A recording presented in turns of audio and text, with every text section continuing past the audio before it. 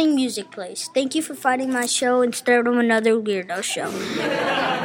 My name is Ivan, and I'm here to entertain you with information.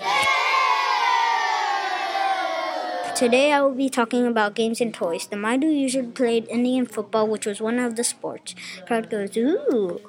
And I know that you're wondering, but there was no footballs back then. Well, the footballs weren't like ours today. They were deerskin rolled into a ball, filled up with wet dirt, and tied up with built rope. There is another popular game called the guessing game, which requires two bones the size of a man's finger. One of each pair should be grooved and wrapped about to its middle with sinew or string. Some people counters are used. These are sticks 12 inches long, 2 players on each side. Hide the bones.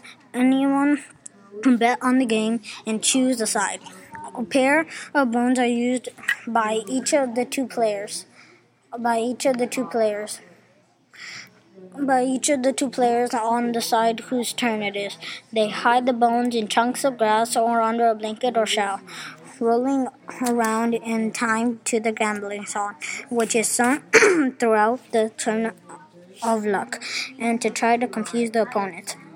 When ready for guessing, the players hold their closed hands in front of their chest and revolve one about the other in time to the song.